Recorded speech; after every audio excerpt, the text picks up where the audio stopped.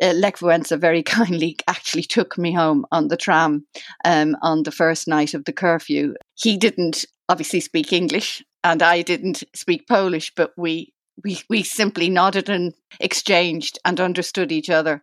And I'm always grateful to him for that. This is Cold War Conversations. Massive Soviet military forces have invaded the small, non-aligned, sovereign nation of Afghanistan. Mr. Gorbachev, tear down this wall. 6, 9, 8, 3. And I'm here to host this final program from the German Democratic Republic for you. During her visit to Poland in 1980, Jacqueline Hayden met the leading members of the Free Trade Union Solidarity, including the future president Lech Wałęsa. As a freelance journalist at that time, she reported on the events in Gdansk in August 1980, when the shipyard workers went on strike to demand the creation of free trade unions. Our chat includes some great descriptions of what she saw and heard at the time.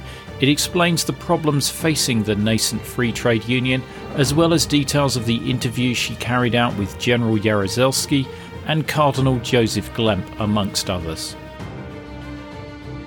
Now, I really do need your help to support my work preserving Cold War history.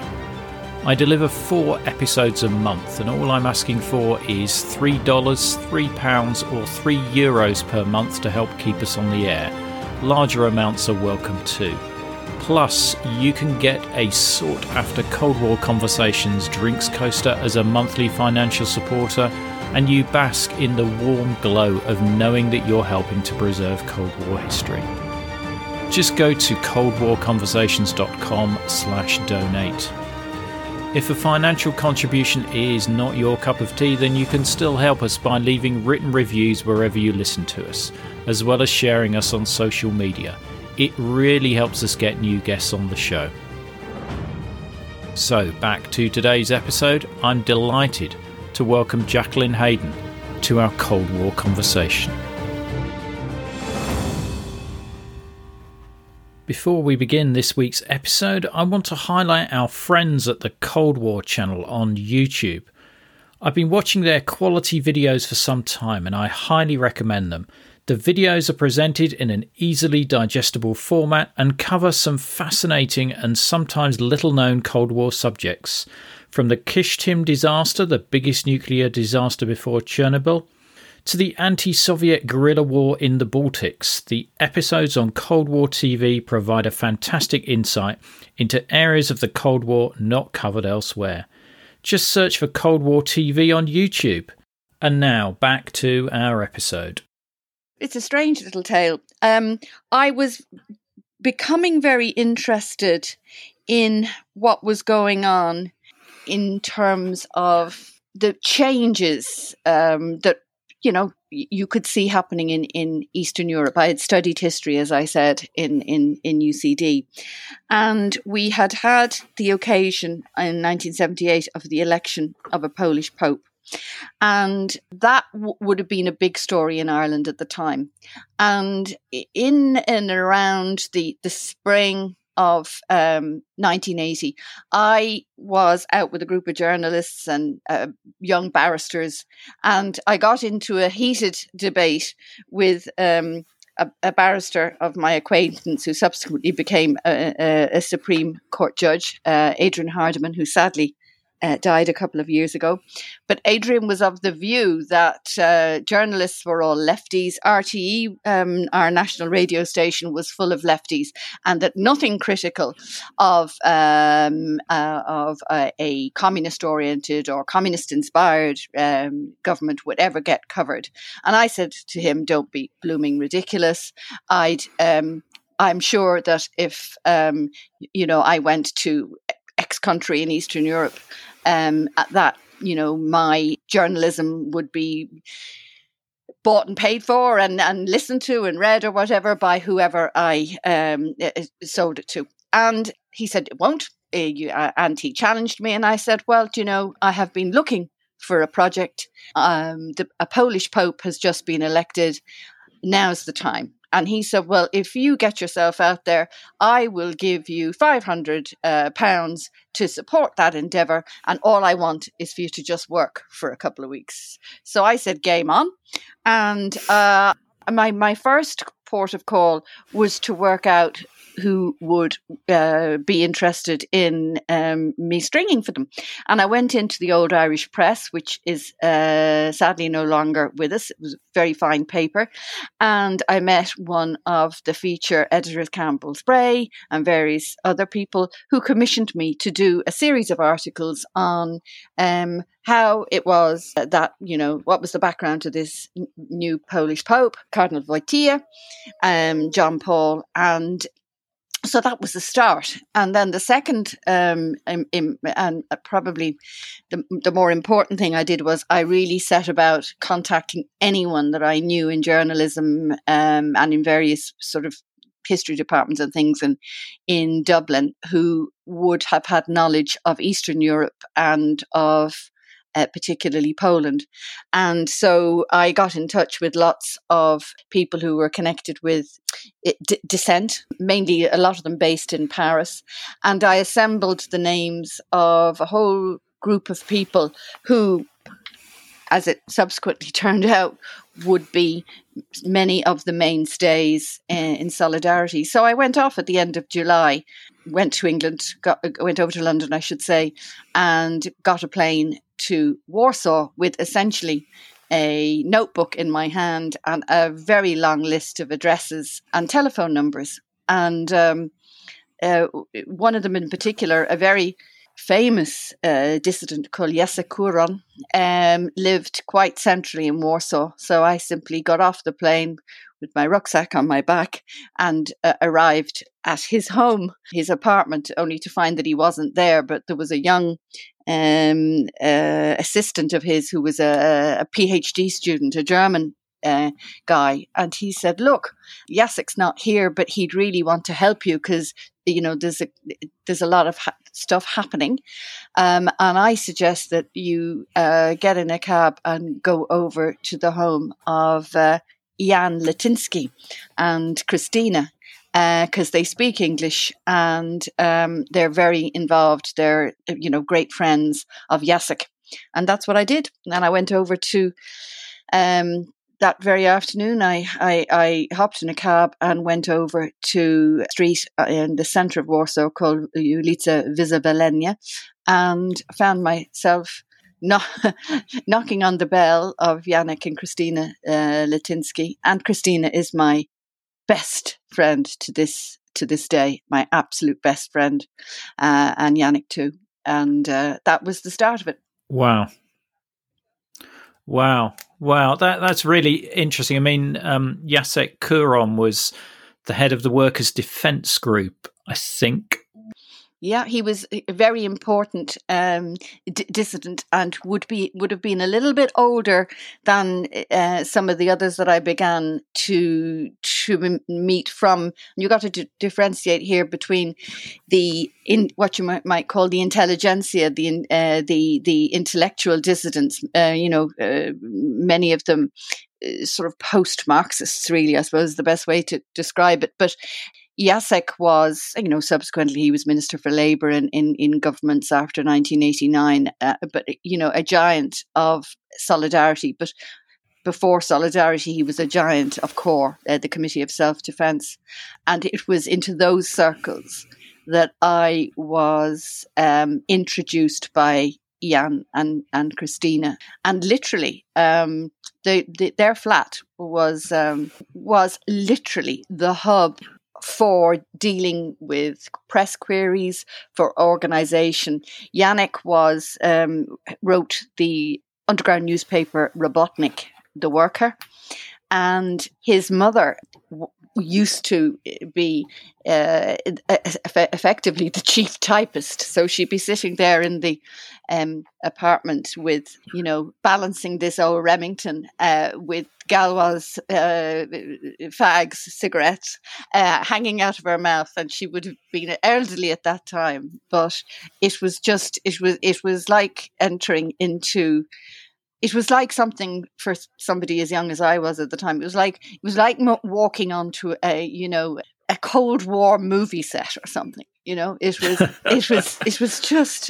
was just amazing, and their kindness was incredible. So that was the very. I mean, I never went home that night. They kept me. I kind of slept on the floor. And they didn't think it was a good idea because I was sort of staying in just a student sort of hostelry type place, and they thought I looked like a little bit of a naive, fresh Irish girl to be left in that situation, which naturally was greatly to my benefit. And so from there, Yannick offered to take me with him to Gdansk, and he was doing, at the time, he was doing several things. Firstly, he was organising what would become the union, but it was obviously points of opposition, going into factories, going into meetings, sort of not overtly, obviously, very quietly. And so apart from bringing me to various meetings, the big thing that he did for me was to bring me in the early part of late July, early August, up to Gdansk. And that's where I had the most amazing experience of meeting more or less the entire presidium of the what would become the free trades unions of the coast in Anna Valentinovich's flat in a sort of suburb of Gdansk. Wow. Talk about being in the right place at the right time.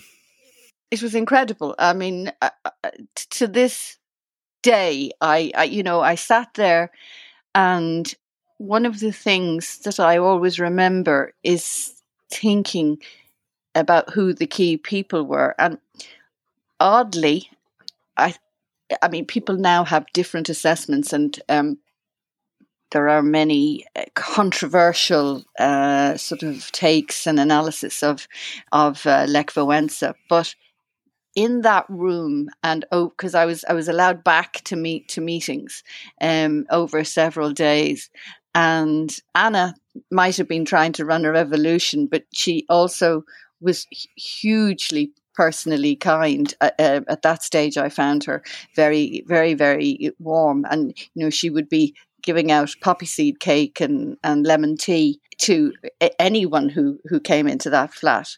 But the sort of people who were in that room were people like Andrzej Gwiazda. Andrzej Gwiazda would have been one of the very senior people who in the what would become the free trades unions of the coast, and his wife Joanna, Bogdan Borusewicz, who would later become the marshal in the Sem, and Alina Piankowska, his wife, who actually with Anna were the two women who stopped the strike from being as it were, being stopped before it started. If you follow, there's a sort of a famous story about them. But Alina was a nurse in the shipyards, and also present were people like Bogdan Lis. So there was a kind of the core group that would eventually be associated with the free trades unions of the coast were present, and obviously others coming in and out. But Lech Wałęsa was, of course, there. But it was only after a little while that I really began to kind of get the hierarchy of what was going on in that room. And because Anna was older and she had such experience, and she was the crane driver. She had been other roles in the shipyard, but it was her, and it was her sacking that had led to the strikes in the first place. But it was just, as I reflect on it, I didn't come away thinking that Lech Wałęsa was the leader until it was afterwards that became apparent. And of course, that then subsequently led to a lot of disputes in Solidarity many years later. But there was, I suppose, one of the reasons I got to know President Wałęsa relatively well was that at that point in those meetings in Gdansk in the flat, after a couple of days, a curfew was imposed. So leaving their apartment but needing to get back, and Lech Wałęsa very kindly actually took me home on the tram on the first night of the curfew, and he didn't obviously speak English, and I didn't speak Polish, but we simply nodded and exchanged and understood each other. And I'm always grateful to him for that. It was just a personal courtesy and that meant a lot to me at the time, obviously. That's amazing. And I mean, how did Lech Wałęsa come across to you? I mean, what was he like as a personality? I mean, I've heard him described that he could, warm up a room in no time. He was such an effective, I'm trying to think of a word for it, communicator, I guess. Yeah. It's an interesting thing about Lech Wałęsa. If I talk about that first meeting in the apartment, what came over was a person with amazing twinkly eyes and a sense of humor, even though this was desperately serious stuff, And all of these people were used to being harassed and in and out of jail. But how he came over was as a very warm person for a start. At that meeting, as I say, I didn't think of him as the leader, because to me what I was looking at was a committee of people, and Anna was very powerfully present in the room, as was Andrzej Gwiazda. And when people read the story of Solidarity and how it eventually it fragmented, the strains of those differences, as I reflect now, can be seen from all of the individuals in the room. That they, in their separate ways, did end up in separate parts of the union, which if you start trying to retrospectively understand even today's contemporary politics of the Law and Justice Party, PiS, under Mr. Kaczynski, and of course his brother, the president, dying in the Smolensk crash. Anna Valentinovich died with him in that crash, and it was that wing of Solidarity that she later became part of, but I wouldn't have understood that at the time.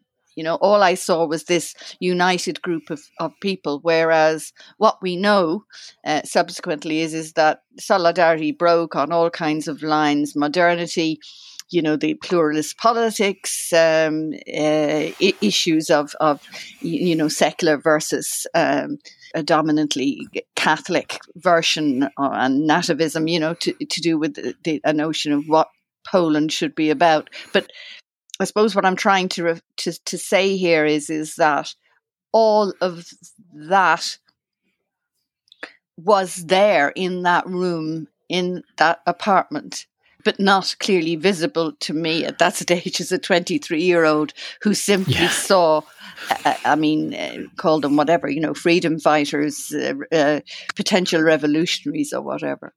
And I have this vision of this cramped, smoke-filled flat. Oh, there was a lot of smoking. Yes. Did you meet Danuta, Wałęsa's wife, as well? Funny enough, I did not meet her then. I didn't, because, as you know, they would have they had a lot of children, and so when Lech came to those meetings, that stage, Danuta wasn't there. But I did meet her subsequently, actually, but many years afterwards in Dublin at a seminar where she spoke about her book. On that trip, on that first visit to Poland, I met a number of people, and one of the people that really impressed me was Speshik Bujak. He was an electrician from the Ursus factory. But he subsequently, in years afterwards, he became the leader of the Solidarity Underground. And I was introduced to him very early on in my visits by Janusz Onaszkiewicz, who many people would know as the British-educated mathematician who was the voice and the spokesman of Solidarity from 1980 onwards, but most especially people would remember his face from 1989 from the roundtable talks.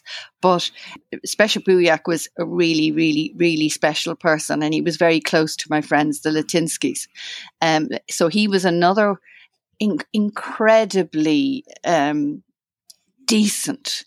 It's just hard to describe sort of the sense I had at the time of just meeting such decent heroes, you know?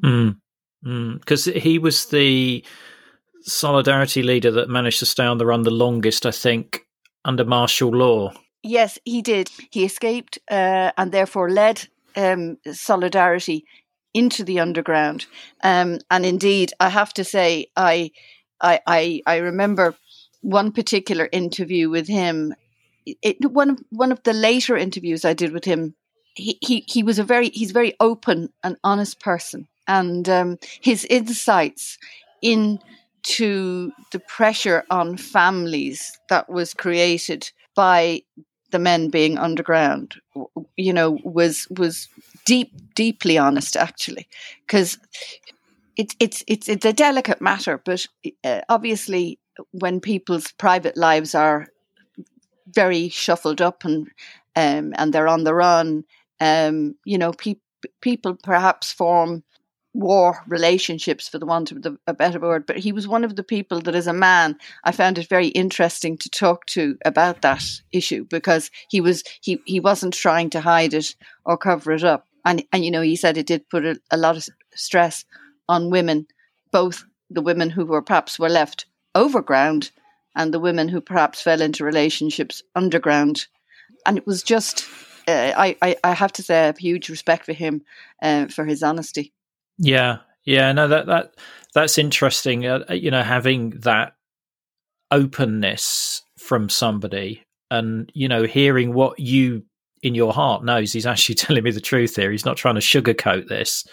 No, no, and it was something that some of the women that I would have spoke to over the years would have referred to. But it was a difficult matter it wasn't every male activist that necessarily wanted to sort of discuss that part of things, you know. Yeah. But it's it's an aspect of being underground that people don't necessarily think of or have heard about, because people don't talk about it. No, that's the truth. Just going back to 1980 and those meetings in that flat, did the leadership or those people think they were actually going to be able to get a free trade union at that point? I often think about that. I think nobody was expecting that essentially something that was dealing with very immediate demands was going to turn into something which was essentially the genesis of the collapse in 1989. But it is interesting to remember that the women in particular, and when I say the women, I mean the late Alina Piankowska and Anna Valentinowicz, were really quite central in framing the demands in a more human rights type characterization, rather than just, we want to get back to work and we don't want these price increases. The initial demands, which were so much more modest. But you've also got to remember that apart from what happened initially in relation to the strike, or the beginnings of the strike, the really important development is when you have the people from CORE coming to support the workers. Because if the genesis of the collapse of communism in Poland is to be understood in any frame, it has to be that it was this unique coming together of the church, dissident intellectuals, the intelligentsia, and activist workers. And so when I went up and was assisted to get to Gdansk by Jan Latinsky, that was literally what he was doing there, was going to be part of the intelligentsia support for the workers, to help them with things like publishing their underground newspapers. In other words, publishing details about what was happening with the strikes. So in the weeks that followed, I suppose basically from about the second week in August, you had the likes of Tadeusz Mazowiecki, a player in the 1989 Round Table and subsequent politics, but also Bronisław Geremek. As I said, the people like Janusz Onaszkiewicz, Jacek, my friend Jan Latinsky, they became key advisors to the strikers. And in so doing, it meant that the government, in the form of the communist government negotiators, were not just dealing with brave workers. They were dealing also with the intellectual support of dissidents such as Geremek, such as Mazowiecki, etc., who ultimately became, those two in particular, became the seriously close advisors to Lech Wałęsa. Right. So when you say they were sort of using human rights demands, were they using the Helsinki Accords or details of that? Well, I mean, it was the beginning. It was you know, the point is that the characterization of the demands developed over that month with the input of Bronisław Geremek, sorry to cut across myself, was until his recent death, a very well-known historian.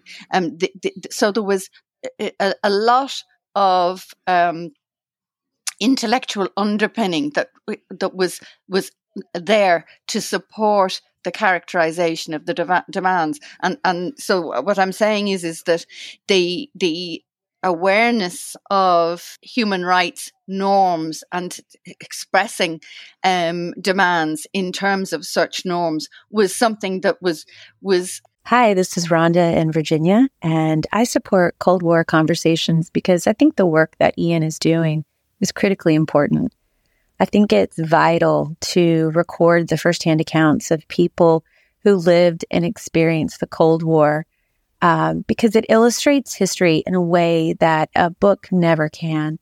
So thank you so much for the podcast. It's my favorite podcast, and I look forward to it every week. To be like Rhonda and help to preserve these incredible stories of the Cold War, as a monthly or annual supporter, you'll be able to listen ad-free, you'll become one of our community, get the sought-after Cold War Conversations drinks coaster as a thank you, and you'll bask in the warm glow of knowing that you're helping to preserve Cold War history. Just go to coldwarconversations.com/donate to find out more. Was natural or obvious to the intellectual dissidents,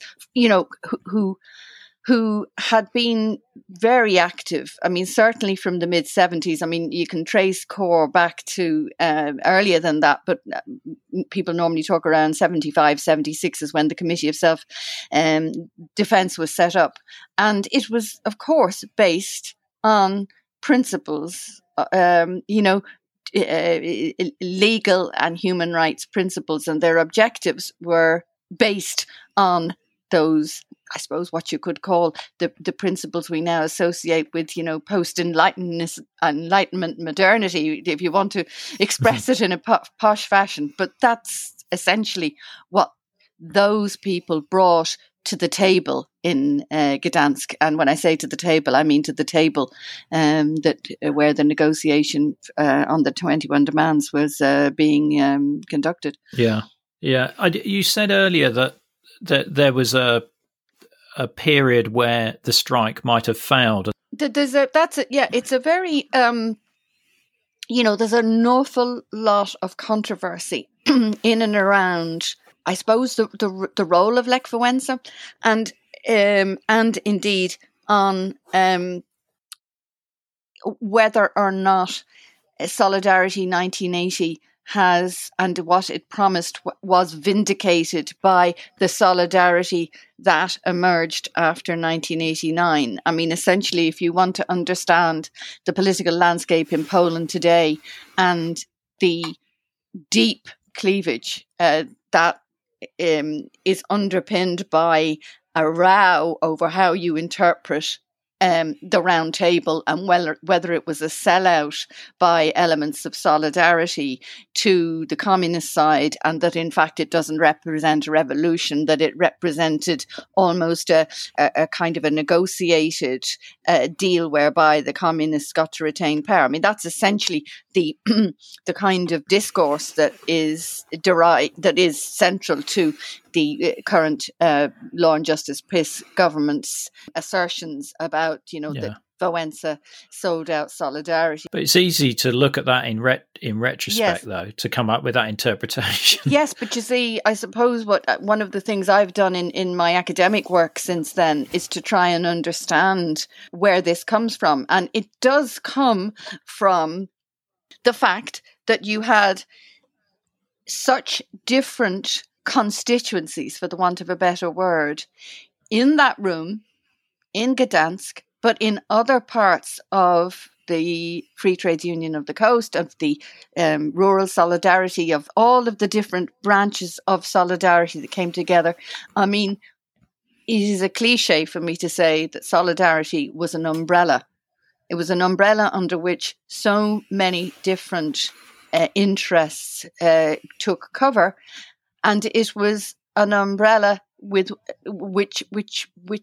under which people who shared one common aim, which was to essentially overthrow communism in Poland. But of course, after 1989, you see the breakup of that, because what you see is that people have different interests, as they do in any society. And what I'm trying to say is that I can look back now and I can say to you, well, I met Władysław Frasyniuk at that same time when I was in Poland in 1980. He was down in Wałbrzych, down in near Wrocław, and he would have been characterized as a worker solidarity person, but he has ended up in the liberal end of the post-solidarity parties, whereas Anna Walentynowicz and the Gwiazdas essentially maintained that the solidarity revolution was robbed, that it was stolen, that Wałęsa was an agent Bolek, famously characterized. And that, in turn, you see, as I said, when we were talking earlier, I mentioned that Anna Walentynowicz died on the plane crash in Smolensk, when they were on their way to commemorate the Katyn massacre. But the fact that she was on a plane with Kaczynski, it tells you about the branch of the post-solidarity groupings that she moved to, that she identified with, whereas Frasyniuk and Wałęsa and Onyszkiewicz and all those other people, they were inclined towards essentially a liberal, both economic liberal and from the perspective of social issues, a liberal wing of that umbrella. So I'm saying that the fragmentation was there, and you can see it personified in the people that were in that room.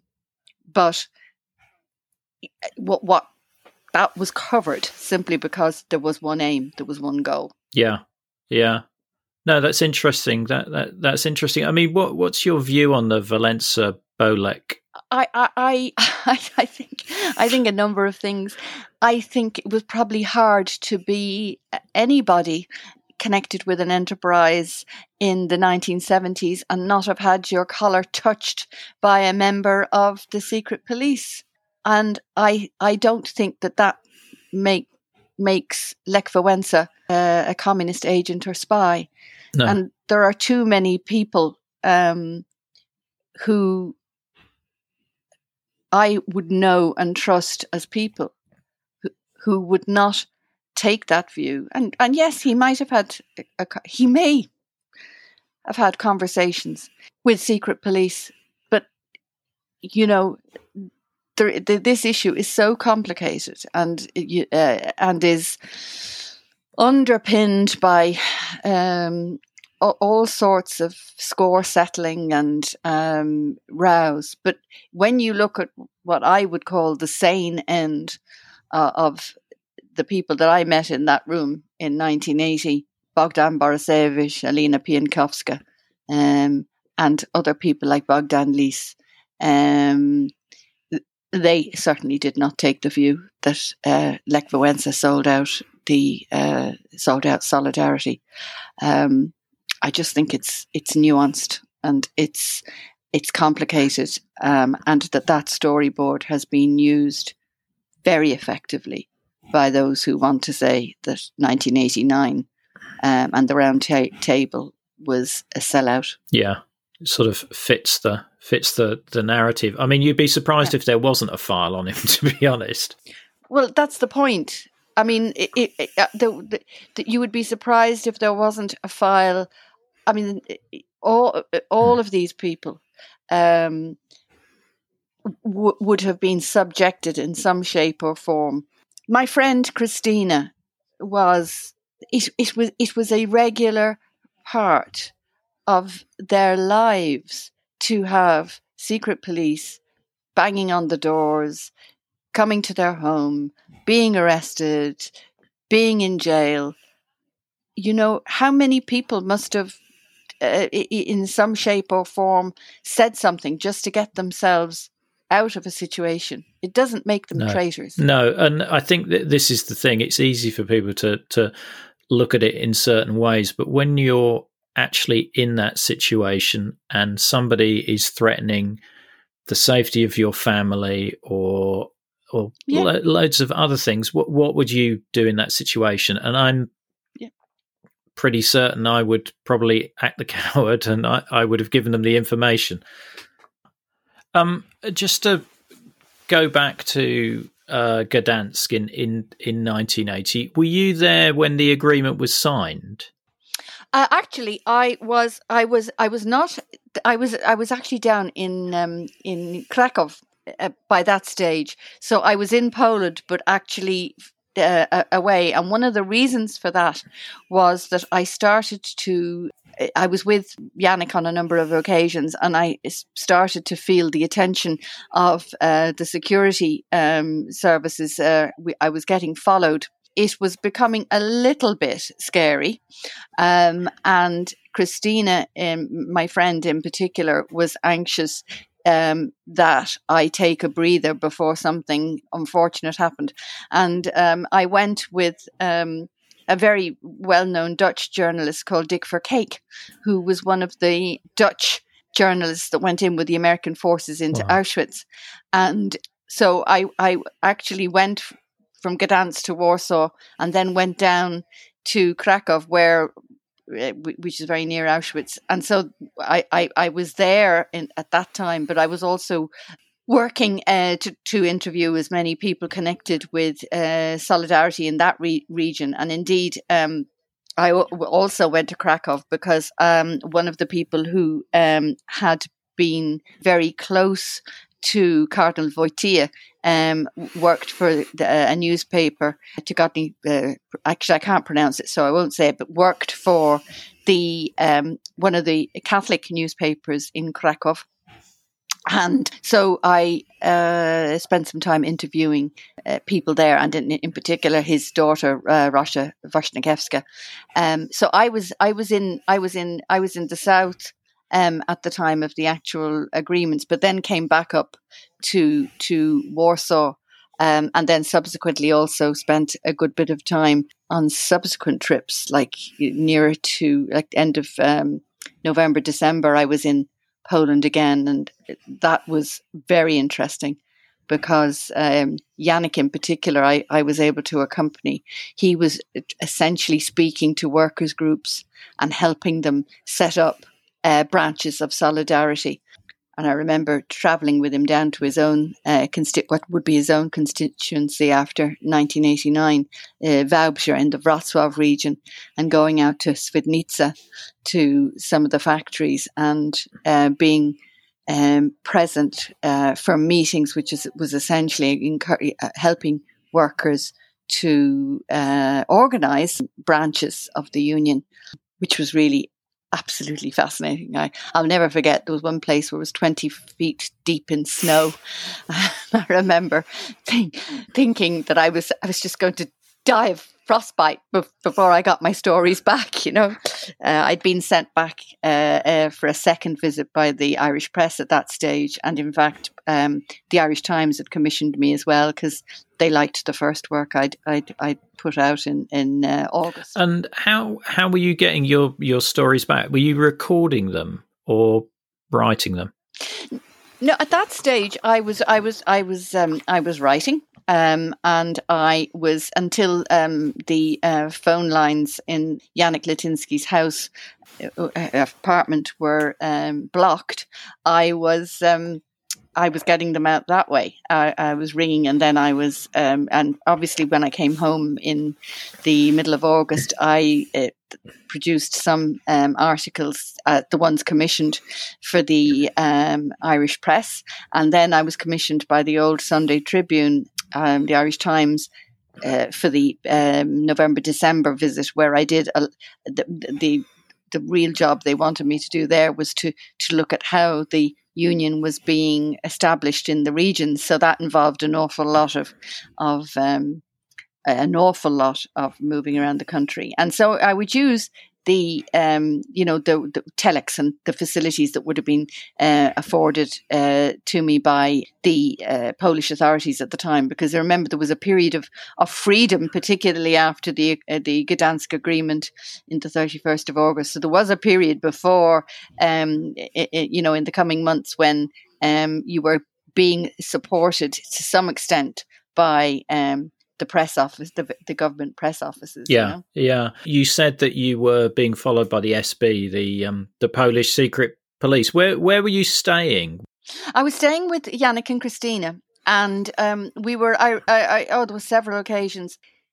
So I remember in particular, it was in and around the old Victoria Hotel in central Warsaw. And there was also a very famous hotel called the Europejski, which is near Nowy Świat.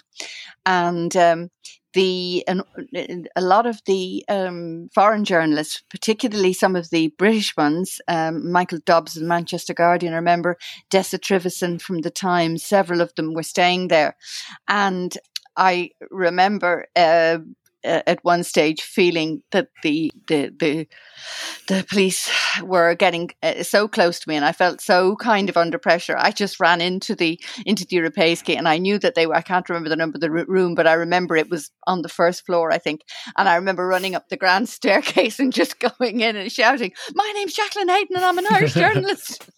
And it was just, and then I felt, oh my God, I've just displayed I'm a child, and but they were really kind. I got to know Michael very well, actually. He was so supportive and helpful, really helpful. But I was with Yannick a few times on the street when they'd be so close you could feel their breath, and that was then that Christina said, "Jack, I think I think you should go, go get out of here for a few days, and that's when I went down with Dick Vercake down to Right. Krakow, and we went to Auschwitz. But and when I left the first time, I actually had because it was ordinary old, box camera and everything. So I put my little rolls of film in my socks. I truly felt like a spy in my boots, and that's how I carried my few photos out. And I did that on more than one occasion. I can tell you.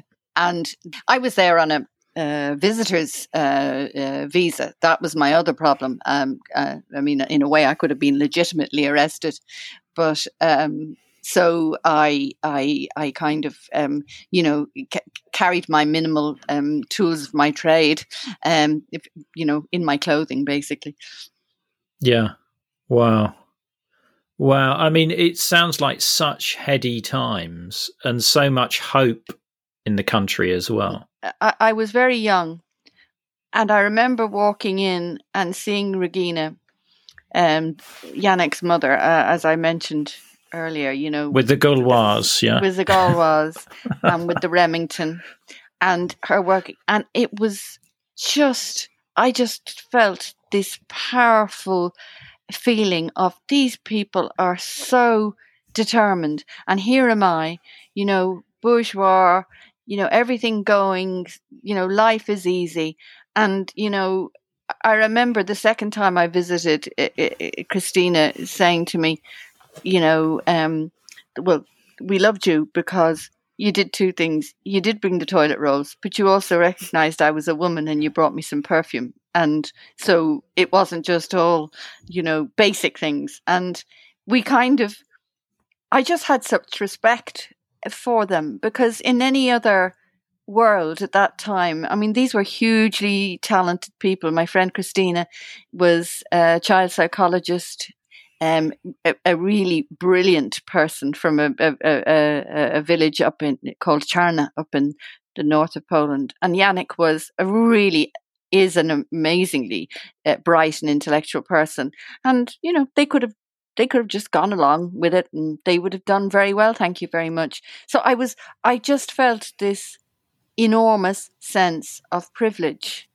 And I think that was something that was felt by others. There was a very well known British journalist called Tim Sebastian who covered the strikes a lot, and he was on to the apartment one night when I was there, and it was just when curfew was beginning to happen in Warsaw, and we were getting very worried that the phones would be put down.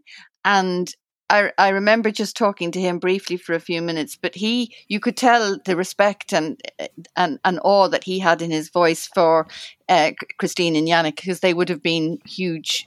They were the flat was the hub for dealing with the press, and he very kindly took a message just to tell him I was just recently married to tell my husband that I was a bit lost, but I wasn't dead or anything. So he very kindly rang up RTE in Dublin and passed that message on. But it was just a time when, if you met journalists who knew the dissidents well, it was a very respectful, in awe relationship. Yeah. Yeah, and these people are just taking such huge risks. Yeah, because they're in jail. I mean, it was when I talked to the amount of times that people were in and out of jail, and when we read books about the different regimes in communist Eastern Europe, people use terms like, one was harsher, one was whatever.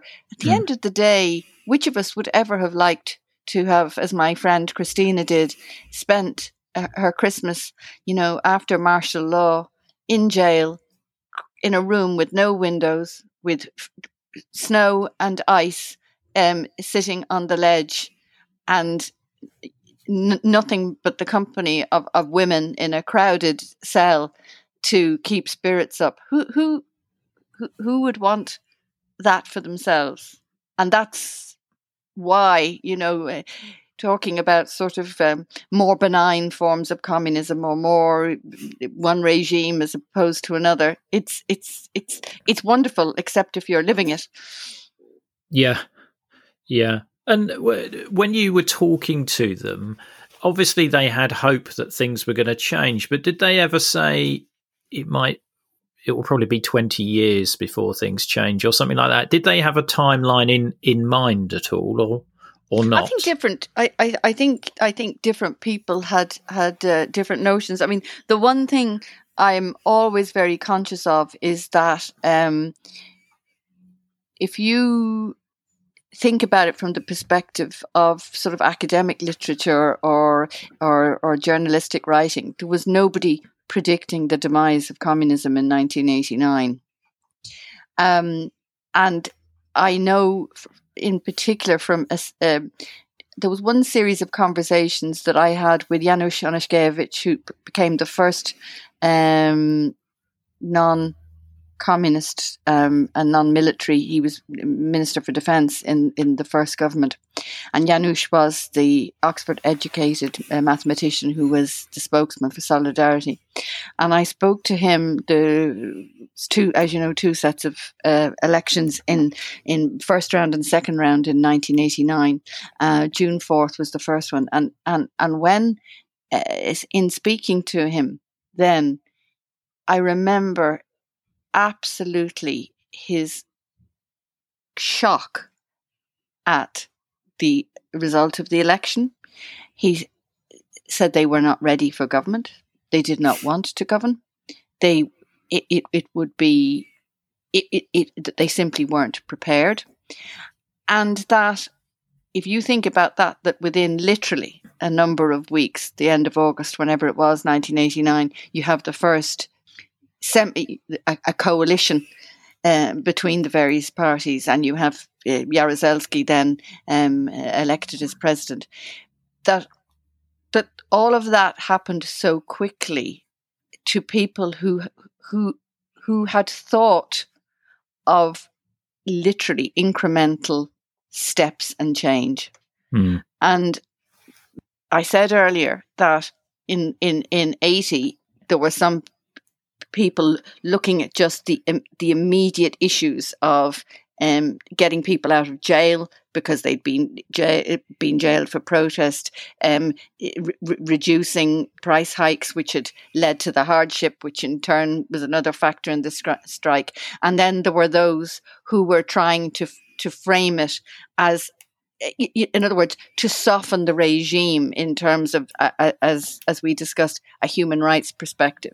So you've got that then, but nobody is sitting thinking that the end of the regime is nigh. And when you speak to people about their perspective in and around 85, 86, 87, but just before the regime began to overtly seek a negotiation with people from Solidarity, around the period when it was happening for very good reasons, because the Soviet regime itself was beginning to crack. It could no longer financially support its commitments to the Eastern Bloc, and all the other international factors that were happening at that time.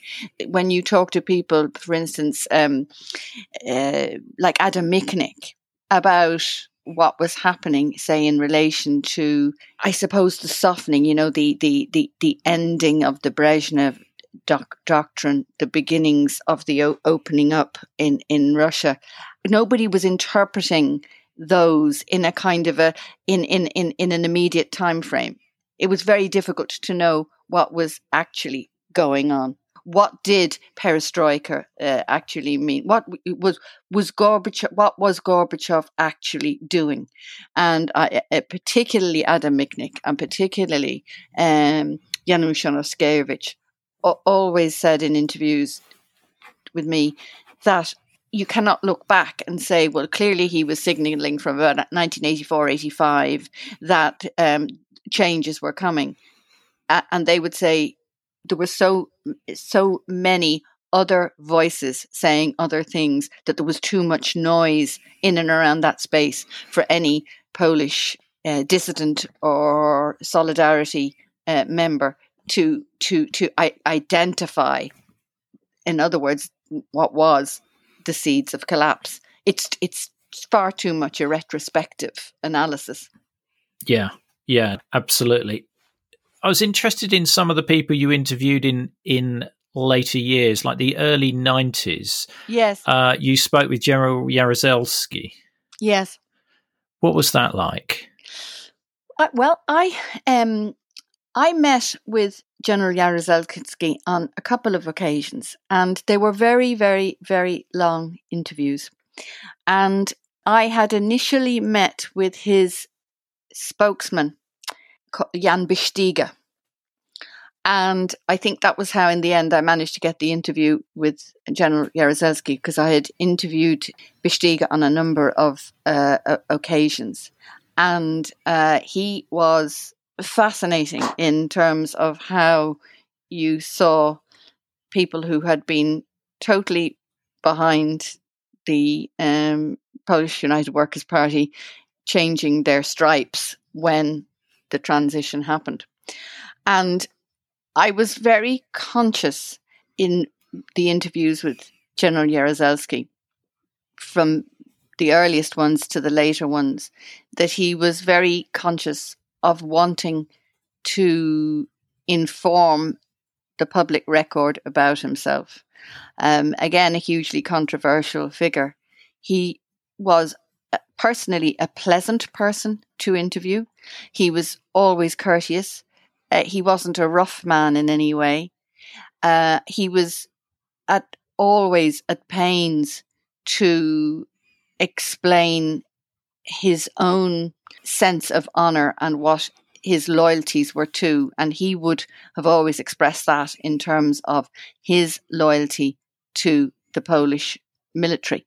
And others would sort of say, well, he would, wouldn't he? Because that is his way of exonerating his role in various activities, including, the introduction of martial law and the violence that was associated with it, earlier violence that was associated with suppression of various activities and strikes, etc., in the 80s.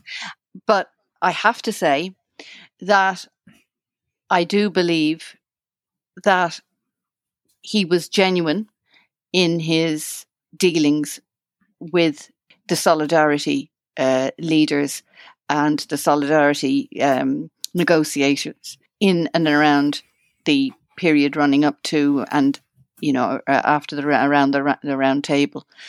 And I think that because I do believe he was a very intelligent man, and whatever he did or didn't do in the past, he saw change, and he saw the possibility of being able to bring something over the line with the likes of Wałęsa, Mazowiecki, Bronisław Geremek, and others. I mean, I asked him, I suppose I interviewed him for long on three. I met him on more than these occasions, but I interviewed him at length on 3 different occasions, 92, 99 and 2007. And his story didn't change. And I'm always struck by a photograph that you may or may not have seen, which was published a number of weeks before he died. And it's a picture of General Jaruzelski in bed in hospital, the famous sunglasses on, and shaking his hand is Lech Wałęsa. And to me, there's a lot of ways of reading that. To me, it's a very symbolic photograph, which could be interpreted as a reconciliation and acceptance of the nature of what the Round Table was, which was a political deal to produce a result without violence. Others simply say that was, the 2 traitors shaking hands. I personally don't see it that way. No, No, I mean, Jaruzelski's an interesting character because the reason for the tinted glasses was he was in a Soviet labor camp and his eyesight was damaged there. So, but his eyesight was damaged by frost glare, the glare that you get. Snow blindness. Yeah, yeah. So he was almost, well, I can't recall exactly why he was in the labor camp, but obviously he ended up the wrong side of the Soviet authorities. So he's not what you think when you actually go back and look at his full story. Is he a hero or a traitor is a kind of a simplistic way of expressing it. And in fact, in my earlier book, I had a chapter on Jaruzelski, and it's very easy. Let me put it this way. Politics is often regarded as a dirty game, but it's a great alternative to people shooting each other. And the fact that a deal was done by somebody of Jaruzelski's level, who's undoubtedly a Polish military person, but who had an allegiance to the philosophy or of a foreign power, i.e. the Soviet Union. The fact that he was proud to have taken part in that negotiation and that the result it gave, he accepted, and he while he would have on occasion said, that if they had done things differently, they might have ended up with a negotiation that would have left the communists with in a better position. But nonetheless, it was honoured. And to me, that's what politics is. So I don't have Polish blood in my veins, so I can't feel the pain that people whose family was killed or assaulted or beaten by troops that General Jaruzelski ordered out. I can't feel that. But what I can respect is the desire to make a deal work that would, and I believe it was his view, create a better Poland. Yeah, and it's always tricky because, as we said earlier, you look at these things with hindsight, and it's always difficult to get into the shoes of somebody who was there at the time and the information that they had to hand. Because you take the example of martial law being declared in December 1981. There was sort of a reasonably high likelihood that the Soviets were going to intervene. Polish history in terms of fighting invasions, it wouldn't have been Czechoslovakia 1968 where people wouldn't have fought. It would have been bloody if the Soviets had come in, without a doubt. And yes. I'm sure that's what Jaruzelski was looking at and thinking, there's two evils here, this is the lesser of two. Well, I agree with you completely, and I've spent a bit of time trying to read the documentation and the material that was released in Russia in the early mid-90s, all about who knew what from the Politburo, who was talking to whom in Warsaw. And of course, there are those that will argue that that Jaruzelski was the one that was doing the dirty work, and that the Soviets weren't going to invade, but he was using that as his raison d'être for doing so. Again, it's a bit similar to the point I was making earlier about what people understood in Poland about what Gorbachev was doing with perestroika and with the opening up, and whether or not it what was it a signal of. I think that in times of limited information and huge uncertainty, and where it is very difficult to be totally clear about what the strategic intentions and the capacity of various players and actors is, that in this case, I think that it makes logical sense to me that Jaruzelski did believe that if he didn't contain with martial law, that something worse was going to happen. But as I say, that is just my analysis, having done my best to understand the documentation that is now available.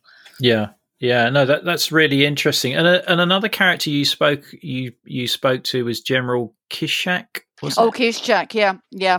He's the man who ordered the death of Father Popiełuszko in 1984. Because he's quite a controversial character, isn't he? Very. General Kishak was the Interior Minister, who was responsible, as I said, who was responsible for the murder or arranging the murder of Father Popiełuszko, and he is an extremely controversial figure. And while he was a player at the time of the Round Table, I think that his view, and the one thing that fascinated me about my interview with him was that he was reading at the time some counterfactual analysis of what would have happened had a different electoral system being used in the first and second round of the Round Table, the first and second round of the elections in 1989. And I don't want to get too technical on this because it's to do with basically using, straight past the post, first past the post, as opposed to more proportional systems. And I have done some work on this, but essentially, had a different electoral system being used, it is most unlikely that the Solidarity landslide would have happened.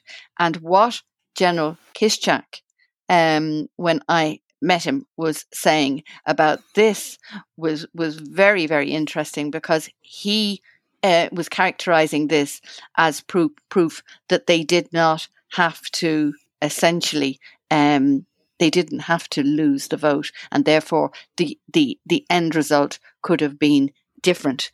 Now, as I said, he was very much a hard line. He was very much the henchman of the regime, and he is not somebody who I think whom history has been particularly kind to, etc.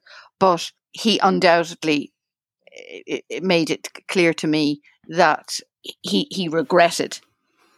deeply regretted the mistakes that were made in the negotiation on the communist side during the Round Table, which led to this electoral outcome, which he truly believed could have been avoided.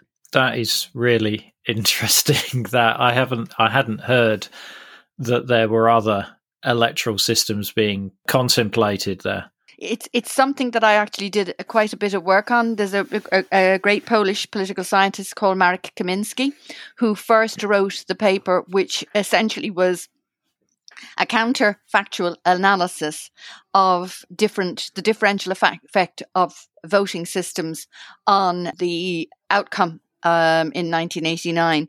And in fact, one of the things that I really tried to understand for a book I did on the collapse of communist power, looking at it from the perspective of what the communists negotiated, I was able to establish by talking to various experts and academics that essentially Jaruzelski was told that they should have used an alternative voting system. Mr. Rakowski, the last prime minister, said to me he didn't know what they were thinking when they went ahead with the voting system, because they had been told. They had advice from Professor Andrzej Verblan direct to General Jaruzelski, telling them to use an alternative voting method. But one of the problems was, as Miroslav Rakowski, the last prime minister, said to me, was that he said we were caught in a frame of mind where we always won, but we'd forgotten that the rules had changed. And we were relying, he said, on opinion polling, which of course was opinion polling under conditions of unfreedom, where everyone said yes, they wanted to vote for the party. And Miroslav Rakowski said that to me in one of the earliest interviews, and he said it was just one of the most tremendous mistakes of the Round Table negotiation. There were others, but that's a pretty big one. Have you seen that Netflix series 1983? I haven't actually. Have you heard of it? I've heard, yes, I have, but I haven't. It's really interesting. It's like, communism hasn't fallen in Poland, and it's sort of taking place in 2003, and there's an uprising. But it's an interesting counterfactual. I love the counterfactuals. Yeah, no. So I love the what ifs. And if the elections after the Round Table hadn't been a solidarity landslide, is an amazing what if. Wow. Yes, it's a very there's a couple of other parts to that counterfactual analysis, and it relates to the negotiating position of the communist side negotiators, and one of the mistakes they made was agreeing to the setting up of the new office of president, because eventually, of course, that was something that Wałęsa won, and again, it was all these incremental steps that created this sense of massive change. The other point was that they set up the Senate, and the voting system they chose for that ended up with basically all members bar one being from Solidarity. It's an interesting analysis of the bargaining position of the Communist Party negotiators, that they relied on poor information, number one, that their negotiating strategies were not fully informed, number two, and that often, crucially, they ignored advice, as in the case when General Jaruzelski actually ignored the advice from Professor Andrzej Verblan, who wrote to Rukowski, setting out a whole set of conditions about what the electoral institution should be. And they were ignored because, in my view, as Mr. Rukowski said to me, because we were still thinking under the old conditions. We were still thinking the old rules applied, but the game had changed. So did the ultimate decision around the electoral systems be the Communist Party's decision, or was that negotiated as to what electoral system? It was negotiated, but it was negotiated. The Round Table had a number of competences, but they were called. There was the political table, there was the economic table, the social table. So they were like tables with different competences where negotiations went on. But these institutional negotiations were, I've analysed them in detail, the decision to set up a Senate, the decision to have a universally elected president, and then the other decisions about the SEM, how it would be elected. And essentially, I mean, without going into detail, the Communist Party side negotiated rules that were the least optimal for them. They were the ones that gave them this landslide against them. Whereas, as Professor Kaminski argues, with great ability and great detail, even slightly modified voting rules would have given a different outcome, which in turn could have impacted on the effect of this, a domino, this effect of it being such a crushing defeat. And it wouldn't have been if it had been under a different set of electoral rules. It's why actually in subsequent Polish institutional rulemaking, they have modified their electoral systems on many occasions in the 90s, and even the constitution itself wasn't ratified for many years, because the lessons of the impact of the minutiae of the rules that one uses for electoral purposes, that they do matter. They're what people think of as niggly, boring rules, but they had a profound impact on the trajectory of transition in Poland. So did the Solidarity negotiators know what the optimum form of voting would be for them? I don't believe that they were as concerned about it because they didn't anticipate the victory. I think they were focused on other things. But when you talk to academics about those institutional decisions, I think it's reasonable to interpret what they argue is that you would have expected the communist side to have been very careful about the rules it chose, because they were trying to retain power, presumably. And yet they literally ignored expert advice from within their own ranks that would have steered them in a completely different direction. Just a couple of things I wanted to just ask you about. Adam Michnik's an interesting character. I mean, he's a long-term opposition activist, I think, from the 1960s, but he defends Jaruzelski and Kiszczak against prosecution. Well, he formed Adam Michnik would have had a very good relationship with General Jaruzelski. And perhaps I'd like to characterize how I understand, in the context of other history. Adam Michnik would, I think, take the view that a deal was done between General Jaruzelski, with Kiszczak being probably almost, to understand it, I'm thinking of our own Irish history here and our treaty, which caused our civil war, in 1921. And there is a perspective that says it doesn't matter who you did the deal with. And in the Irish case, it would be with perfidious Albion, it would be with Britain, that the deal was agreed and that the individuals and their historical legacy is not the issue, that it was agreed that there would not be prosecutions after the agreement, and that General Jaruzelski and even Kiszczak should not be prosecuted, because that was the bargain.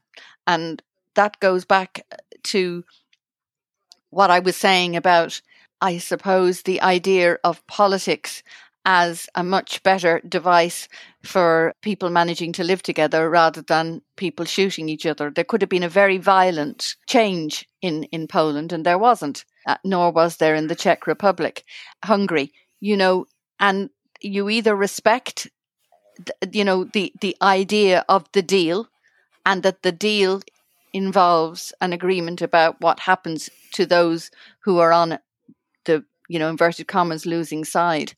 And that, I think, would be almost where it begins and ends with Adam Michnik. Yeah. No, that's really interesting. Really interesting. Can we just touch on Cardinal Glemp? Yeah. Because we haven't really talked that much about the Catholic Church, yet you did some interviews with Cardinal Glemp, who was the head of the Catholic Church. Yes. From 81, I think, till 2009. In talking about the role of the Catholic Church, it cannot be underestimated in terms of its importance in this idea of that what Solidarity was about and what 1989 was about was this coming together of these three branches of Polish society: the church, the intellectual dissidents, and indeed the workers, and that's what made it a unique revolution. But again, if you look, there isn't just one church in Poland. There is, the church of Father Josef Tischner, the Krakowian philosopher of Solidarity, and then there is the Cardinal Glemp version of Catholicism. And Cardinal Glemp was a hardline fundamentalist Catholic leader, and whereas Father Tischner was very much in a different school of Catholicism. But both of those voices are part of Catholic Poland, and they're part of Solidarność, Glemp was extremely important, as were other bishops in the negotiations with Jaruzelski. And Jaruzelski would have spoken a lot about his relationship with members of the hierarchy. In fact, one thing that I really discovered in conversation with General Jaruzelski and from talking to people like Glemp was that the mistake that some of the communists made was that they thought that because they had this arrangement whereby they could talk to the communists. They could be the voice of solidarity with the communists.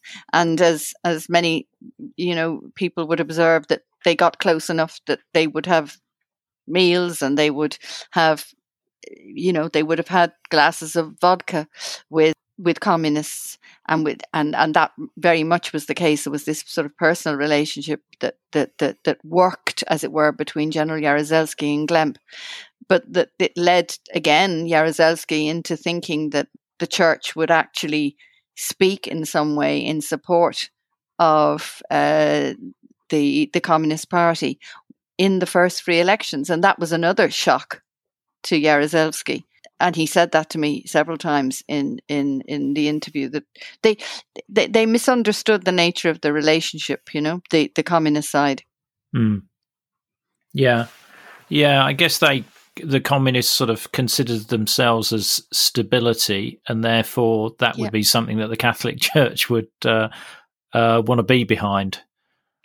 I think you've got that. That's the case. And there was a leading communist called Stanisław Czosek. He subsequently was Polish ambassador to Moscow, and I interviewed him several times. And he was one of the people who did a lot of talking with the church people, and you could really take from his analysis that the church he almost thought that the church had let them down. It's just always important to remember, I think, when analyzing historical events, that at the end of the day it's about human beings forming relationships that allow them to do some kind of business together. And I think it goes back to what we were talking about earlier in relation to Lech Wałęsa, and whether or not, he was or wasn't in some way compromised by association with the secret police. You can be a purist. Anyone who talked to, any of these church people who spoke to the communist hierarchy could be seen to be, besmirched. But generally, what those people, in my view, were trying to do was to negotiate small steps at a time. Mm-hmm. And in so doing, of course, relationships of some sort developed. And I certainly know that in the case of Adam Michnik, at some level, there was some warmth from him towards General Jaruzelski. And I think you can see that pattern of the personal touching people from very, very, very, very different sides of the camp. And I think that argument holds as much for the churchmen as it does for, as I said, the likes of Adam Michnik. At the end of the day, people can make deals and produce ends when they trust. And trust is at the heart of what that round table was about. And it's at the heart probably of why the likes of Adam Michnik would have defended Jaruzelski, because a promise is a promise. And we have further photos, videos and information on this episode in our show notes, which will show as a link in your podcast app. Don't forget, if you'd like to get one of those Cold War Conversations coasters, help keep us on the air, then head over to coldwarconversations.com/donate. If you can't wait for the next episode, do visit our Facebook discussion group, where listeners just like you continue the Cold War conversation. Just search for Cold War Conversations in Facebook. Thank you very much for listening. It is really appreciated. Goodbye.